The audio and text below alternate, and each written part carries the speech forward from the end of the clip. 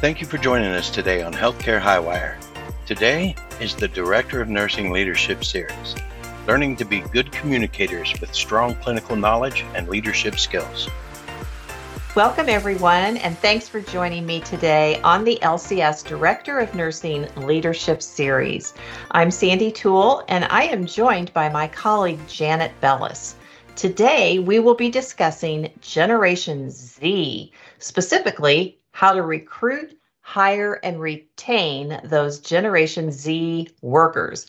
Hello, Janet, and thank you for joining me today. Thank you, Sandy, for having me. Well, this is quite the interesting topic and certainly is worth looking into based on the staffing challenges that we are still faced with today. You know, Janet, CMS is finalizing the skilled nursing facility staffing mandate soon. And we want to make sure we can attract enough qualified employees to provide high quality care, but also to meet those regulatory requirements that we're going to be faced with. I know you've done a lot of research on this topic of Generation Z workers, so let's get to it. There are so many different generations out there, it's a bit confusing. Can you just briefly describe those generations a little bit, including the year and ages of those groups? Sure, Sandy. We'll start with the first generation, which many believe is the greatest generation. They were born 1901 to 1927, and they would be 96 to 122 years old. The next generation is the silent generation. They were born 1928 to 1945. They would be 78 to 95 years old. Next comes the baby boomers.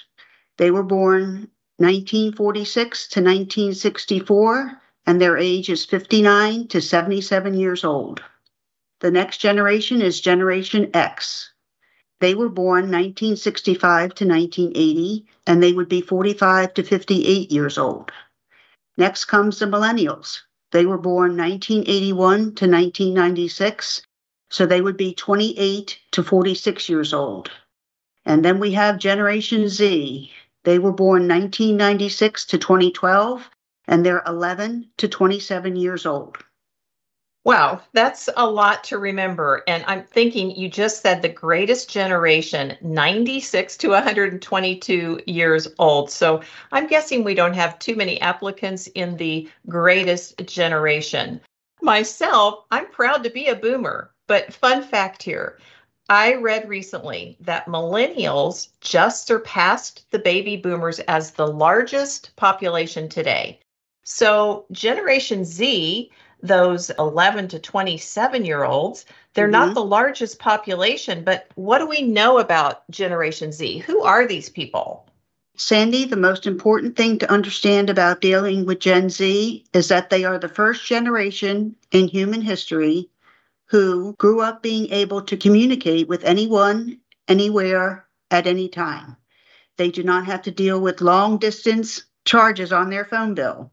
They also grew up being able to watch any TV program when and where they want. They can develop their formative years social groups and relationships without actually meeting people. I have a nephew who is a Gen Z. He has had a best friend for 13 years. They have never met in person. They game online, and that is how they develop their strong bond. Gen Zs grew up being able to get their news from an unlimited number of sources, all on demand and at their fingertips. Gen Z grew up being able to access any information from virtually any source on demand and without having to go to the library. They grew up being able to order food and shop virtually for literally anything, and have both delivered to their door within hours. So they use Amazon, DoorDash, and services of that sort.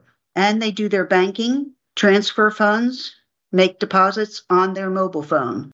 Most have never had to write a check.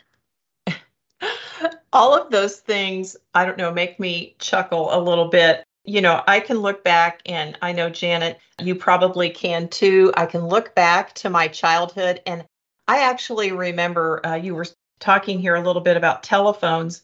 I can actually remember a party line where you'd pick up the phone to call somebody and your next door neighbor would be on the phone and you'd say, Janet, can you hang up? I need to call Doug. So it's a whole different world today, that is for sure. And it sounds a lot like instant gratification.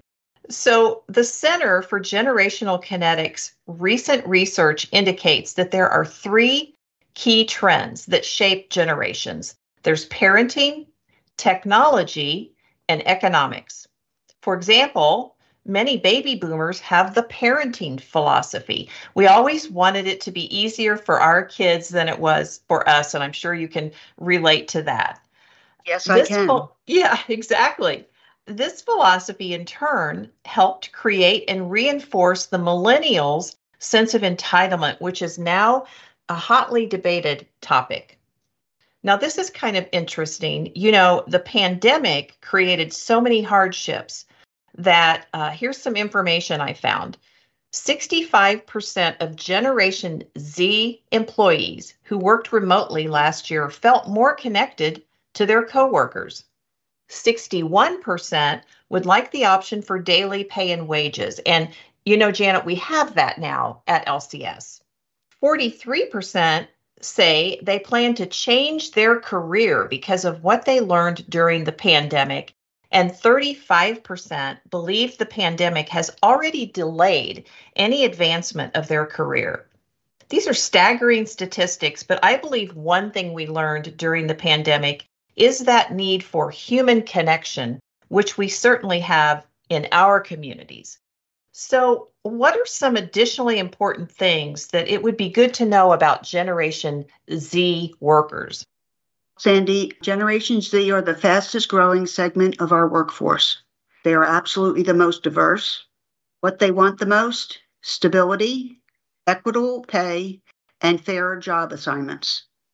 They believe they will not be able to afford to retire as they think Social Security will not be available to them. Gen Zs care about social causes, especially a cause that is local. Their employment retention rate is higher than that of the millennials, who are aged 28 to 46. So if we can get them and retain them, they are very good workers. Wow, that is very interesting that they have a higher retention rate than millennials. We think that that's the biggest part of our workforce right now, those 28 to 46-year-olds. Do you have some tips for recruitment? Like, what kinds of things would a Generation Z candidate be looking for? Well, Sandy, research shows that Gen Z want rapid, mobile-friendly application process, to be mentored by using mobile phone-based training, opportunities to learn and for advancement, and they want to know that they are a part of something bigger than themselves. Well, that's all very interesting too. Again, it's that technology, wanting the mobile application process and quick access to things. So once you've actually offered the job opportunity and the individual has accepted the position, what would you do next? Okay, well, once we hire them, a minimum of 3 text messages between their hire date and their first report date. The first text message, just welcome to the team and introduce ourselves. The next text message, we think you will be a great addition to our team, and we look forward to seeing you on the date they would be coming to work and the time. The third text message would be the day before they are to arrive for orientation. We look forward to seeing you tomorrow. Give the GPS address, tell them where they can park, and who would meet them on arrival. Wow. Okay, those are some great tips as well. Just something simple like 3 text messages to help them feel connected before they start that first day. Then what about retention, Janet? Well, according to research for the Center for Generational Kinetics, the single most important retention factor is personal contact with their supervisor. It takes 30 seconds of personal one-on-one contact each week to keep Generation Zs engaged and to help them feel heard and recognized. 30 seconds a week to retain an employee. Wow, 30 seconds a week. I think that sounds doable. It seems like we could all find 30 seconds a week for our valuable team members. And I think as leaders, we should always be looking for opportunities to lift people up, notice them and what they do, and to thank them to make sure that they feel valued. So 30 seconds a week seems like absolutely nothing when you come down to it. Well, Janet, Right. this is just great information. I want to thank you for joining us today, and we hope you found this information beneficial. And thank you, Janet, for the great discussion around this important topic. Well, thank you, Sandy. It was great to be with you. This is Sandy Toole and Janet Bellis signing off. I look forward to the next Director of Nursing Leadership Series podcast, and I hope you join us next time on Healthcare Highwire. Thank you for joining us today on Healthcare Highwire and the Director of Nursing Leadership Series.